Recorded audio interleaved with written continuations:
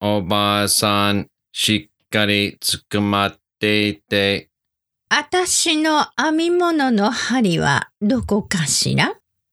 宇宙船を発進するときはいつもドキドキするんです。でも心配しないで。私が操縦しますから。あった。針は浮かんできたわ。よかった。はあ、よかった。生き残った。おばあさん、あなたは大丈夫？はい。ちゃんと針を見つけたから。大丈夫よ。もう怖くないです。自動操縦にしましたから、モップを持ってきます。フランクさん、あのボタンは何ですか？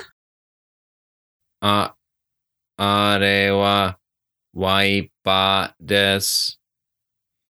それは？これはウインカーです。じゃあ、これは？